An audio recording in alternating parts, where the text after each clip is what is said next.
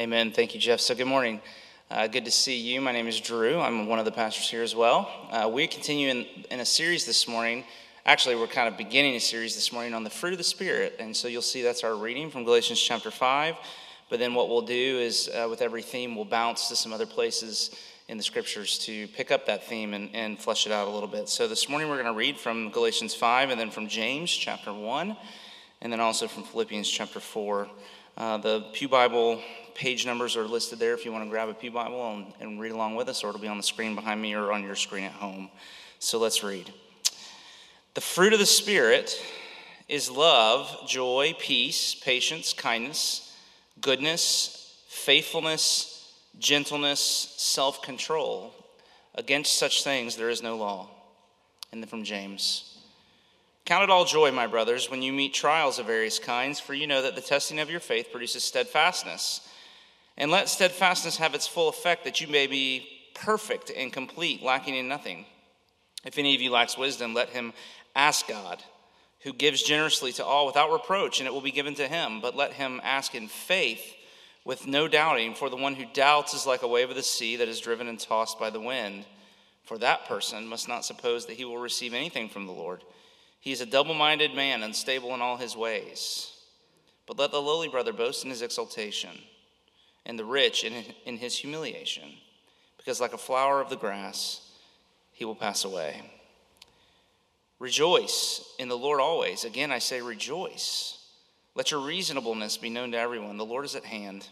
Do not be anxious about anything, but in everything by prayer and supplication with thanksgiving, let your requests be made known to God. This is the word of the Lord. As I said, we're doing this series on the fruit of the Spirit, and the list is found there in Galatians 5. Paul contrasts in that chapter things like love, joy, peace, and so forth with what he calls the works of the flesh earlier there in Galatians 5. Things like idolatry, sexual immorality, jealousy, fits of rage, divisions. And one way to think of it is this, that the works of the flesh that are listed just above are what comes naturally from the soil of the human heart without God. The fruit of the Spirit, which is what we read, are the things that come supernaturally from a heart that has been cultivated by God over time. So just like in my yard, if I do nothing, if I go out and do nothing in my yard, it will quickly be overgrown with weeds, especially this time of year with all the rain and the sunshine. But if I want flowers to grow, then I have to prepare. I have to plant and mulch and water and fertilize and prune and worry over them. And then sometimes they don't even grow when I do all of that. But the works of the flesh are the weeds of the human heart. They are a sign in your life of spiritual neglect. The fruit of the Spirit is the beauty of a person that God has planted and watered and worried over, that is now bearing fruit. They are the evidences of God, the Holy Spirit's presence and power in a life. Now, I'm old enough to remember the days when there were just about orange groves everywhere in Polk County. You could drive down Thompson Nursery Road or Highway 27, and it was just orange trees as far as the eye could see. Not anymore. They've all been bulldozed. And I'm also old enough to remember when patience and kindness and goodness and self-control were common virtues in our culture. Not anymore. And that is our evangelistic opportunity. It's why we want to do this series, because Christians really can step into that space that's been left by the vacuum of culture in our country. The world that we live in no longer produces people of love and joy and peace and patience and kindness and so forth. But the fruit of the Spirit means that Christianity does. And when you're going through a crisis like the one we've been navigating now for all of these months, and who knows how long to the future we'll be facing these things, when you're going through something like that, you need character. That's what gets you through. That's the thing that causes you to soar through it. But at this moment, character is the very thing that's in crisis. You see the double meaning in our sermon series title here. We need character to get through crisis, but character is the very thing that's in crisis. And as a nation, we do not have sufficient character to solve our problems. And so we as people of faith need to lead the way desperately by being different, by being people that stand out like light in the darkness. And so my question is, are you different? Do you zig when everybody else zags? You could look at the fruit of the Spirit and say, this is one way. God is saying, here's the way my people are marked as being different than the world around them. And so our topic this morning is just this issue of joy. Do you possess a supernatural ability to be joyful no matter what's going on around you? Because people who are filled with the Holy Spirit are bearing the fruit of joy, and because the world needs people like that. And so that's what we want to talk about this morning, joy. Now it's fun. We're going to see something really, I don't feel particularly joyful this morning. Is anybody else with me?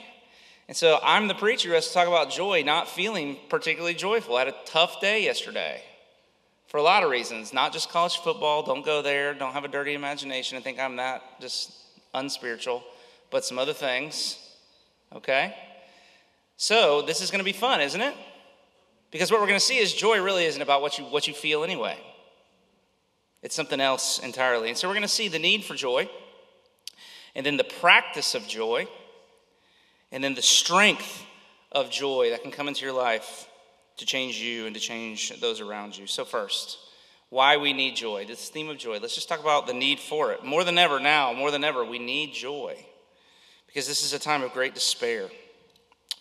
It's a time of great despair. And I could give all kinds of anecdotal evidence of this. I'll just give you one story. I did a funeral a few weeks ago for a friend, a high school friend. Her father had died, but just weeks before her mother had died, and I went to the viewing for her mother's funeral, and the story she told me just broke my heart. Her father had dementia and became physically aggressive in the degenerative nature of his disease, and her mother had no choice but to Baker Act him, and she did that on March 13th. And the country shut down 2 days later. And she, as it turned out, was not able to see him after she went through that traumatic experience of having to Baker Act her husband of 50-something years. And she was so filled with regret and grief that, and being denied access to him, that within 3 months, she lost the will to live. And she was perfectly healthy in March. She died in July, and the doctor said she died of a broken heart. Literally. I mean, there was a study recently, I don't know if you saw, that showed that as many as 25% of young people in our country have contemplated suicide in the last 6 months. It's a time of great despair. We're in the middle of a massive mental health crisis, but the pandemic has only accelerated trends that have long been developing. What's happening is the philosophical underpinnings of our culture have left us with unprecedented personal freedom, but it hasn't made us any happier. Just the opposite, actually. As a culture, the more hyper-individualized we become, the more we lose touch with any purpose that's larger than ourselves. And so we are now people that have unlimited amounts of personal freedom, but the trade-off is there's no longer any meaning to life. And the result is despair. Or, what the philosophers call existential angst. This sense of disorientation and confusion because each individual is solely responsible for giving meaning to life because there's no longer any overarching story that we belong to that tells us who we are and how we should live, but it's too much pressure. And so what happens is you end up in crisis with no meaning, all of this freedom, but not with no idea of how you're supposed to use it or what you're supposed to pursue to find the meaning and purpose that our hearts so desperately need to live. This has been going on for years, for generations now. It's been eroding. And so this is what James is describing, actually. This person here in James 1, look at verse 6, who is like a wave of the sea. Now think of this should be very familiar to Floridians, right? Like up and down and the rolling of the waves, driven and tossed by the wind there. So up and down and back and forth. This person who is stirred up in all kinds of ways emotionally and is just chaotic on the inside. Double-minded, he says there in verse 8. And that is a Greek word for psyche with the prefix meaning two. So this is literally a person whose psyche is divided at its core. There's nothing unified inside of them, and so they're driven and they're pushed and pulled and all of this in all of the different directions, and so they're unstable, he says there in verse 8, in all of their ways. They're never settled. They're never content. There's nothing solid about them. They're easily picked up and moved around because they're full of doubt. And that's the problem. They're so mixed up in their thinking about things. They don't know what's real and what's not. They can't distinguish truth and error, good and evil. Everything's just kind of fuzzy, everything's mushy, and as a result, they're all over the place emotionally, constantly swinging back and forth from one extreme to the other, and then influenced by every new piece of news that comes out almost on a minute-by-minute basis. And so their insides become powerfully shaped by what's happening around them. And I think we've all had some experience of this, and you know just how emotionally exhausting that is. And so it results in despair. Now joy comes in. Joy comes into that experience, and joy is something that is the opposite of all that I've tried to describe. Joy is a buoyancy of the heart. That's the way I'm going to say it. The one who doubts is double-minded. They're constantly tossed to and fro. They're unstable like a wave. But the person who has a joy is like a buoy that rides the waves. Nothing can sink them.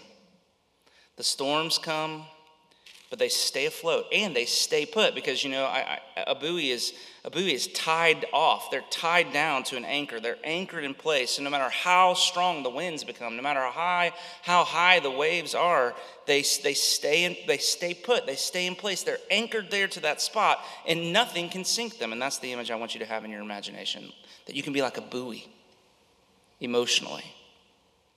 And so secondly, this is why we need joy. Secondly, then, how do you get that joy? And this is the bulk of what I want to say this morning. And here comes the part that I was trying to allude to a minute ago. And what you learn from the Bible, and we've got to be really careful here, but what you learn, I think, in the scriptures is that for a Christian, joy is not a feeling, it's an action. Let me say that again. Joy is actually not a feeling, it's an action. It's a command. Joy is not feeling happy, it's actually what you do when you don't feel happy. You practice joy.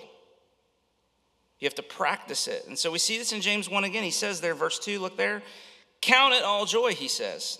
So James is writing to these people who are going through a really tough time, something more significant and severe than we are. And he doesn't say, it's good to see you so happy despite all that's going on around you. No, he doesn't say that. They're not happy. They're facing trials of various kinds.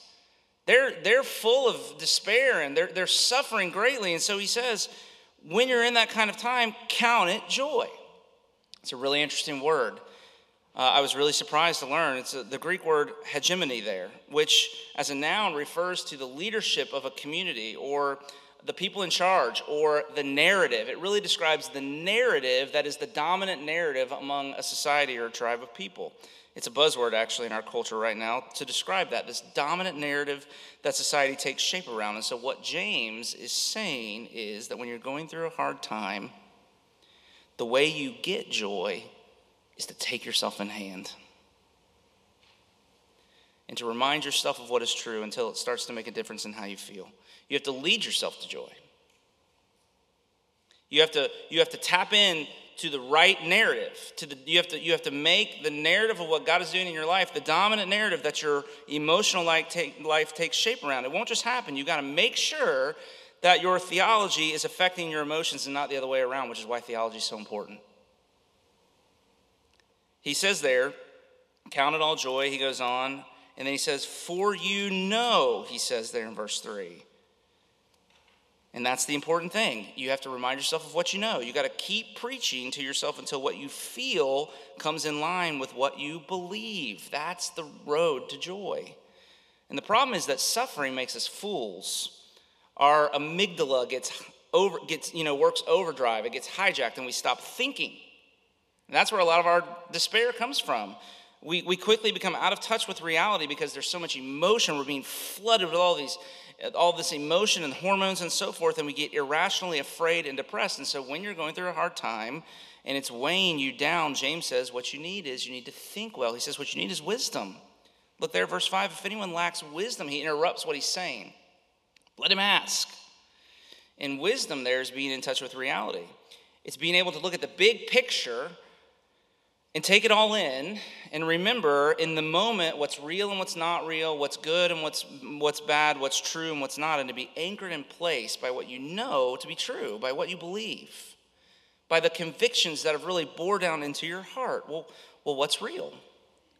What's true? What's the stuff that we know but we forget as we go through these times that James is describing here? And let me summarize a bit for the sake of time, but James says a number of things. he goes on now to tell us, to remind us what is real, what we need to know, what we need to be convinced is real when we're going through something like this so that we can be anchored in place. And the first thing he says that suffering is a grace.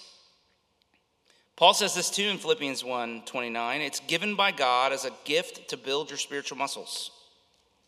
If you're physically out of shape, you've got to go to the gym and go through the pain.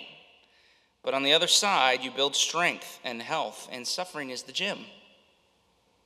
It's where you get spiritually healthy.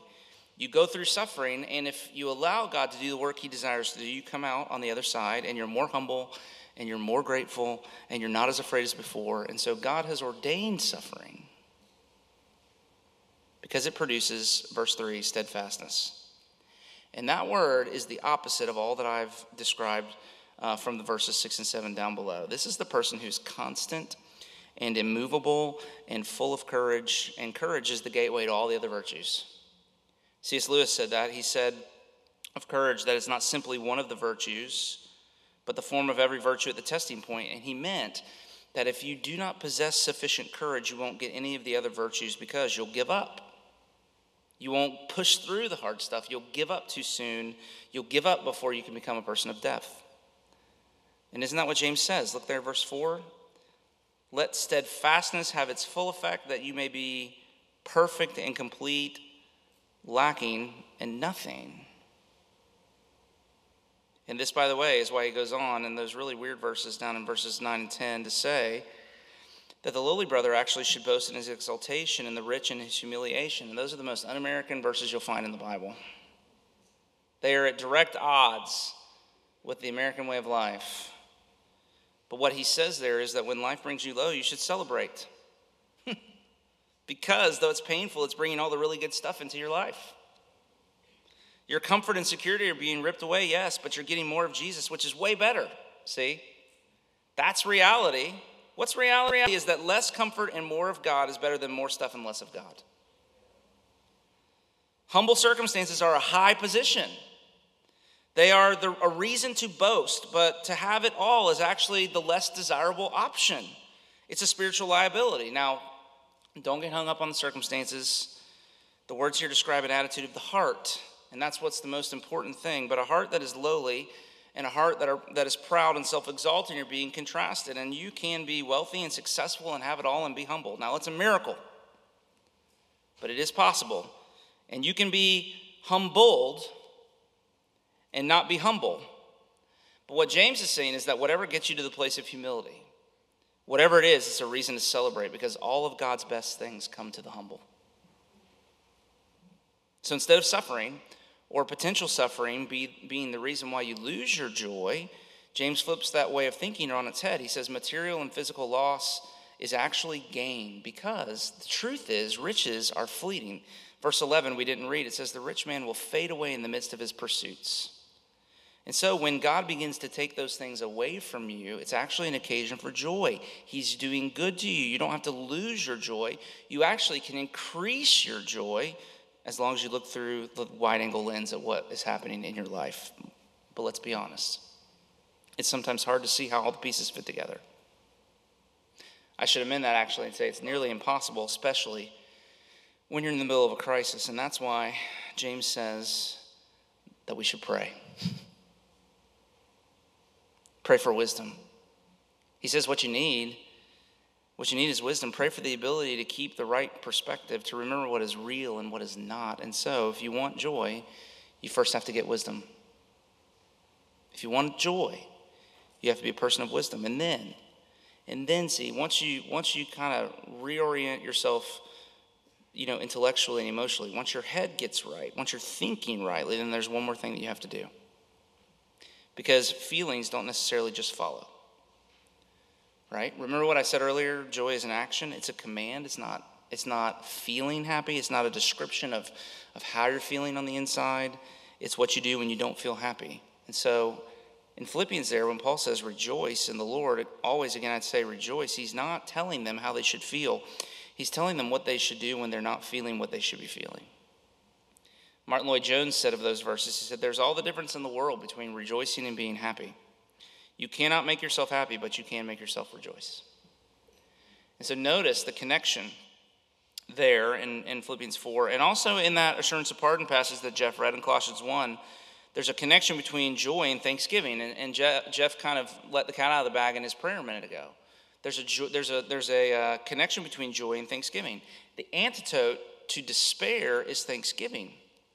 He says, rejoice, don't be anxious, but pray with thanksgiving. And then in Colossians 1, he says, may you be strengthened with all power for all endurance and patience with joy, giving thanks to the Father.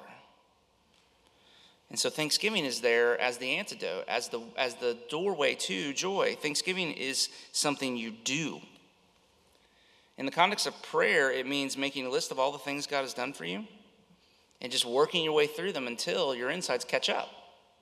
A friend of mine was talking about this just this week, that he has a practice with his family. He has a bunch of teenagers, 4 teenagers, and he has a practice of going through all the ways that God has provided for them and filled their lives with good things. And he makes them all sit down and do this on a regular basis. And he said most of the time he has to fight with everybody in the house to get them to the table. They're grumpy and complaining and all of that, as we all are wont to do, but particularly in those years between 13 and 19, it seems. But he says, the kids complain and everybody kind of has the grumps, but every time by the end, the room is completely different. The act of rejoicing, of giving thanks, of forcing yourself to acknowledge the way that God has been good and the way that he's brought good into your life, it leads to the feelings of joy. Now, an interesting thing is that the Bible actually institutionalizes rejoicing. God commands it in big ways. I was so struck reading Nehemiah a number of weeks ago in our community Bible reading. We read about this. And I was struck by how forceful Ezra and Nehemiah were in telling the people to rejoice. There's a story there in chapter 8 where they read the law out loud to the people, and they're unsettled by the way the law calls out their sins, and the leaders have to come and they calm the people, and they reminded them of their holiness. But here's what they said, is that what holiness for the people meant was not just that they lived kind of in the of their sin. They calmed them, it says, and they reminded them that holiness required them to celebrate. And it says there in Nehemiah 8:12, and maybe this should probably be my life verse, but here's what it says. It said, all the people went their way to eat and drink and to make great rejoicing. They were celebrating the Feast of Tabernacles, which was commanded in the law. It was one of the 3 feasts, actually. So I want you to know 3 times a year, God commanded his people to stop everything, to take a vacation and throw a party for a whole week. That's in the Bible. As an act of worship. Because God is glorified in our enjoyment of him and all of his gifts for his sake, and he wants our joy, and that's how you get joy. You set things aside, and you intentionally fill your life with rejoicing, making great rejoicing until your insides catch up. You have to do it before you feel it. But the promise is that if you'll be engaged in the doing of it, that your feelings will come behind. And that's what we mean by practicing joy. Joy is not a feeling, it's an action, it's a command. It's what you do when you don't feel happy. But then lastly, let's talk about what comes next. What happens when you learn to practice joy and then your feelings start to catch up and you actually begin to feel on the inside because of this work you've been doing? Well, then what the Bible says is that there's a strength that comes into your life. There's a strength in joy. And I'm thinking again of that passage in Nehemiah 8 and the famous verse there that says, the joy of the Lord will be your strength. Colossians 1 makes the same point. It says, may you be strengthened with all power for all endurance and patience with joy. In other words, joy is what gets you through the hard stuff. The fruit of the Spirit here, they're all connected. They reinforce one another. So, love, then what's next? Joy, and then what? Then peace, patience, self-control, and everything that comes after. But joy is what gives you the strength to endure long enough to see all of those other things come to fruition in your life as well. Now, this isn't a sermon on Nehemiah, but I want to ask, what does it mean, the joy of the Lord will be your strength? And I think there are really 2 things. And the first is, it means that God is happy. That God is happy. God in himself, he's so happy that he can't keep his happiness to himself. His happiness is constantly spilling over into our lives, into all that he's made. God is not fundamentally grumpy. Can I get an amen? He's fundamentally happy. The theologians call this the blessedness of God. And so, if that's true, then here's what I want you to see. If that's true, then life is ultimately bent towards joy. That's hard sometimes to see, at least in a fallen world, but it's true because God desires to share his happiness with us. He can't help himself. And so don't miss the phrase there in James chapter 1 that God is one who gives generously to all without reproach. The problem is never God's lack of generosity. It's always our lack of gratitude. And Philip Bernstein has said, we have no right to ask when sorrow comes, why did this happen to me, unless we ask the same question for every joy that comes our way also. And as Trinity, God has been eternally sharing his happiness within himself, and he wants to share it with us too. And that can make you profoundly hopeful. You can expect your life to be filled with good, even when it's not. Even when you can't see it, at least. Take the wide-angle lens and know you can push through, because whatever sadness you're going through, it's coming untrue. Resurrection is coming. This is the promise of the scripture. You may sow in tears, but you will reap with shouts of joy. Our future, if you're a person of faith and you're here, your future is a wedding feast. If a Christian, that's your worst case scenario. Like not the weird, awkward weddings you've been to where everybody's kind of like cringy the whole time. Like the best wedding you've ever been to. Okay? And that's your future. That's your worst case scenario. And knowing that can strengthen you to endure whatever you might face in this life through the various trials that come. But even beyond that, the joy of the Lord that can strengthen you, at least in Nehemiah 8, is the wonder of having your sins forgiven. The context of that verse teaches us this. There in that chapter, Ezra read the law to the people, and they were convicted of their sins, and they began to weep because they felt such guilt and such shame before the Lord, and that was right. They had the right intuition, but they didn't keep going. They didn't push through it. They didn't keep going to the next part, past the conviction. And so Ezra corrects them, and he says, it's a fascinating, you ought to read it later if you didn't read it. He says, don't be grieved, rejoice. Now, how is that? Why is that? Why is that the right response? Well, all the commentators say that what's going on here is all of this that's happening there is taking place during the fellowship offering, which was outlined in Leviticus chapter 3. And there what would happen was the priest would be there in front of the people, and he would take a lamb or a goat of some kind that was being sacrificed, and he would confess the sins of the people, and they would symbolically, he would lay his hands upon the sacrifice, and the sins of the people would symbolically have been transferred over to the animal, and the animal would then be killed as a substitute, and the blood would have been thrown against the side of the altar, symbolizing the satisfaction of God's wrath, his holy wrath against sin. And then what they were to do is they were to take the animal and cook it and to have a feast to celebrate God's forgiveness of their sins.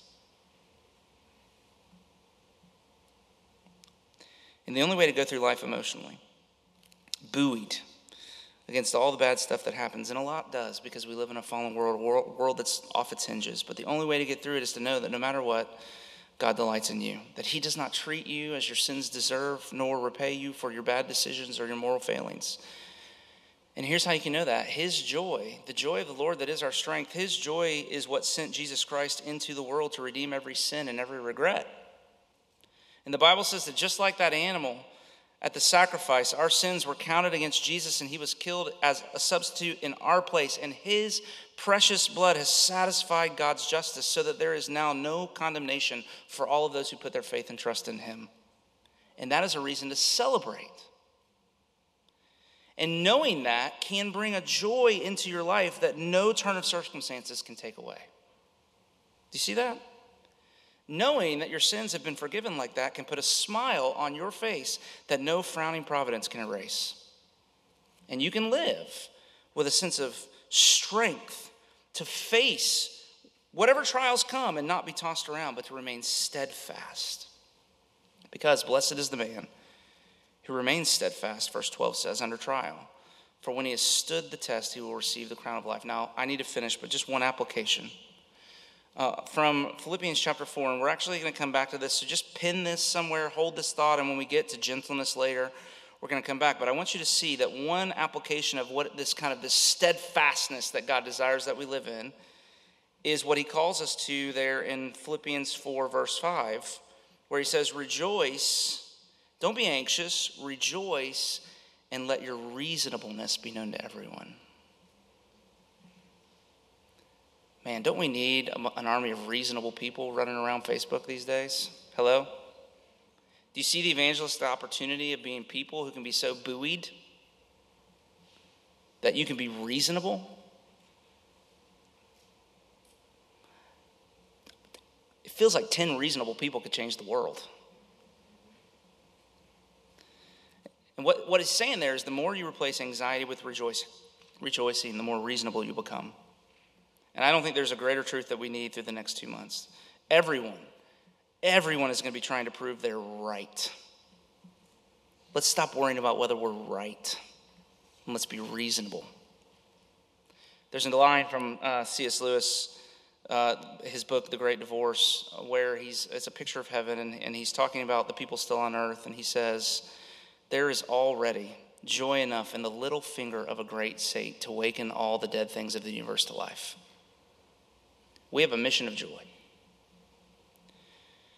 We have a mission of joy, and the story that I think I keep thinking of over and over again is Paul and Silas there in Acts in prison. They've been beaten. They're chained to the walls. It's been a really bad day, probably a worse day than any of us have had. And yet what it says is, they're in that place of despair and isolation and loneliness. Paul and Silas are singing to the Lord. They're rejoicing. And the experience to all the rest of those people there in that prison was so profound. They heard those men rejoicing, and it says that the jailer, who was a bad man, was so moved by their rejoicing that he came to them. There was an earthquake and some things happened, and he ran into their cell and he said, sirs, what must I do to be saved? He was so overwhelmed by their rejoicing. Now we have a mission. Rick Lear, I expect a big amen in this. We have a mission of making great rejoicing. You with me? We evangelize by making great rejoicing, but that doesn't mean you go through life with a super spiritual smile on your face, denying the harsh realities that life can bring. It's an act of holy defiance against the circumstances you're up against whatever it may be that you're feeling on the inside. And this is the way of Christian joy. So we're going to sing in just a minute. And here's my advice. Sing. Sing louder than you've ever sung before. No matter how you feel, sing. Because singing is an act of rejoicing.